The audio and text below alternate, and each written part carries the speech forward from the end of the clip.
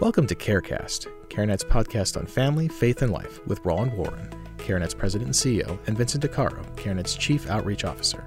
CareCast and more pro-abundant life commentary from CareNet can be found at care-net.org, where you can watch videos, download ebooks, and subscribe to the Abundant Life blog. Now let's listen in on what Roland and Vince have for us this week on CareCast. So Roland, I have a topic for us to talk about here on today's, or this week's, or this month's episode of CareCast. Go figure. And An actual topic. An actual topic, yeah. I came prepared today for this one, yeah. All right. Yeah, it's unusual for me, I know. But I like to fly from the seat of my pants. You do. You know, just you live on the edge. I live in the moment, right? You do, yeah. Whatever it is that comes to mind, I'll just say it. Yeah. But when we record, though, I can't do that. So I have to make sure the recording device is off. I thought you were going to start one of your 80s rock songs or something. You kind of in the moment and the whole thing. I'm in the moment. Actually, that was a song, I think, Heat of the Moment by, our listeners probably will fill us in on that, but no, they won't. He was pretty big there. Eddie Money, right, in the 80s? Yeah. Okay. Yeah, I think he was a New Yorker actually. So anyway, for what it's worth. But yeah, we can file this episode under the irony. Yes. The big file. Yeah, it's a big file. A lot of irony coming out of the pro-choice movement. So this was actually an announcement that we saw back on Father's Day, but it's just always interesting to point these out because these are year-round movements and fundraising drives that some folks in the pro-choice movement do. And this one was actually called Pro-Choice Dads. So it was around Father's Day, and Repro Action, a legislative advocacy organization that is trying to increase access to abortion, was having a fundraising drive asking people to essentially make a donation in honor of a pro-choice dad for Father's Day. Mm-hmm. So is there some irony? You probably couldn't hear my head turning like that. You were like that old RCA dog from years ago. Like, huh? Some people just like, yeah, the head tilts, just and like, you're like, wait, what? So I like the way you put it, that it's basically they're asking men to support making sure that other men don't become fathers. Yeah, or people in general. Right. Helping people become non-fathers on Father's Day. Right, yeah. So, yeah, it's just... I know. I don't get it. It's just weird. It is so tone deaf. Mm-hmm. Talking about being so locked into your ideology. Mm-hmm. I think about this all the time. When I hear these kinds of things that that where you're where Christ talks about that you've got sight but you're not seeing. You got ears you're not hearing. This whole it's so blinded by your ideology that you can't see like the contradiction in terms of what you're doing. Father's Day is about celebrating men who have chosen to become fathers, and sometimes, frankly, even in very difficult situations or circumstances and unexpected situations where there have been sacrifices and things of that nature, and you're celebrating those guys. That's what Father's Day is about, and you would take that day to actually celebrate or encourage guys who are not going to do that. Mm-hmm. It's like it just defeats the whole entire purpose and reason for that day. Yeah, it absolutely does. Perverts it into something. I mean, it perverts it into a let's celebrate abortion. Exactly. And the crazy thing is, if you think about it, okay, so I know for me as a dad, right, Father's Day was a big day, and generally it was a big day that was celebrated by my kids towards me. It was a day when my kids would honor me, and my wife would help my kids when they were young. Absolutely. Honor me for what? Being a father to them. It really is a day. Honestly, it's Father's Day, but it's really kind of Kids' Day. Right. Kids get to celebrate that? Because it's the time that the kids get actually... you soap on a rope, right? Yeah, that's right. That's right. Yeah. It's the day when the kids actually celebrate their fathers for making the sacrifice, if you will, over the years to be a father to them. Right. So do you really think that a child who's been aborted would be celebrating that their dad chose not to give them life? Yeah. I know. It's just like it's so bizarre that they can't see the conundrum that they're in here. That wait a minute, we can't celebrate Father's Day on. We're kind of like encouraging guys to not be fathers or celebrating that perspective. Yeah. You know what I mean? Yeah.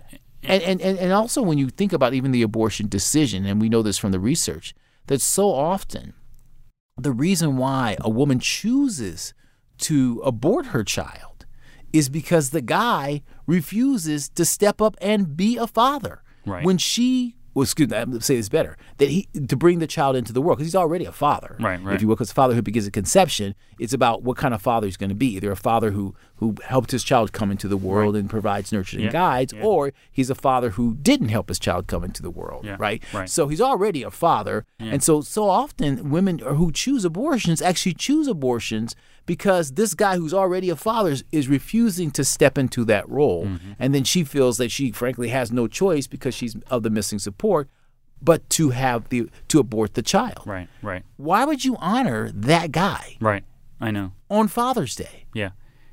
It makes absolutely no sense. No sense. And the other part of it that makes no sense is, just the confusion around these things. They talk about in their little promo here that abortion is healthcare that has no gender. But then they talk about dads and pro-choice fathers. So they actually want men, who of course are a gender, right, a separate, distinct gender from women. They want these men to join them in this fight for abortion access on Father's Day. But of course, they also want to talk about how there's no gender to any of this. So it's like, there's just confusion around the basic terminology. Right, yeah, and it's also a conundrum, though, because after Father's Day, they're basically saying abortion absolutely has a gender.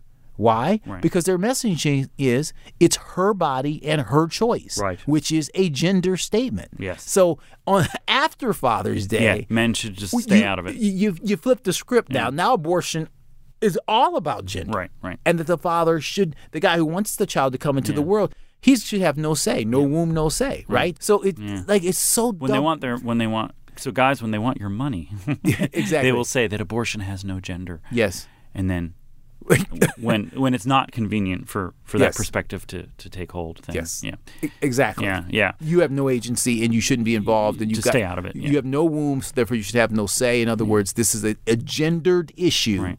And the gender that it's about is not you. Yeah, and it's the old saying, when we want your opinion, we'll give it to you. Absolutely. So that they're basically trying to tell dads what they should think, what their perspective should be. Absolutely. And make a donation here, at this link, that sort of thing. So it's cynical. It's and we've seen this illogical. before. Yeah. This comes up, with the other organizations as well, trying to raise money on Father's Day, or right. A shout out to all the fathers out there, that kind of a thing coming from abortion providers. It's such a strange thing, but it is really a sort of a double-mindedness and a blindness to their own ideology, which is problematic. Yeah, and so our response is we're holding the first ever pro-life men's conference. Yep. To help men turn their pro-life passion into pro-abundant life action. Yep. We've talked about that on other episodes. March 4th and 5th, 2022. That'll be in Dallas, Texas.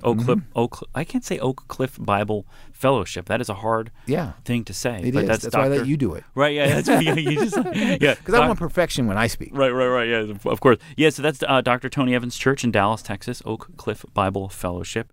Yeah. We have a great lineup of speakers, and we really want to call men to inspire them to embrace their role around fatherhood, and to be the kinds of guys who actually stand up for the vulnerable. Yes, right? And come alongside other guys who may be at risk for abortion. Mm-hmm. Other guys who say, I don't think I could do this. Mm-hmm. I grew up without a father. I'm terrified of the prospect of fatherhood. Yep. Or, I don't have a job, or whatever it may be, these obstacles that may cause them in and say, I'm not going to step into this opportunity. That God's placed before me, right? Mm-hmm. And so men coming alongside other men, locking arms and saying, "Listen, we're going to hold your arms up in this. We're going to lock arms with you and help you step into this role and protect the vulnerable." Mm-hmm. That's what should be happening on Father's Day. And so from our standpoint, this response is not a good one, but being a part of the Pro-Life Men's Conference is an amazing way to get started. Yeah, absolutely. So there'll be information about that on our website. So again, care-net.org.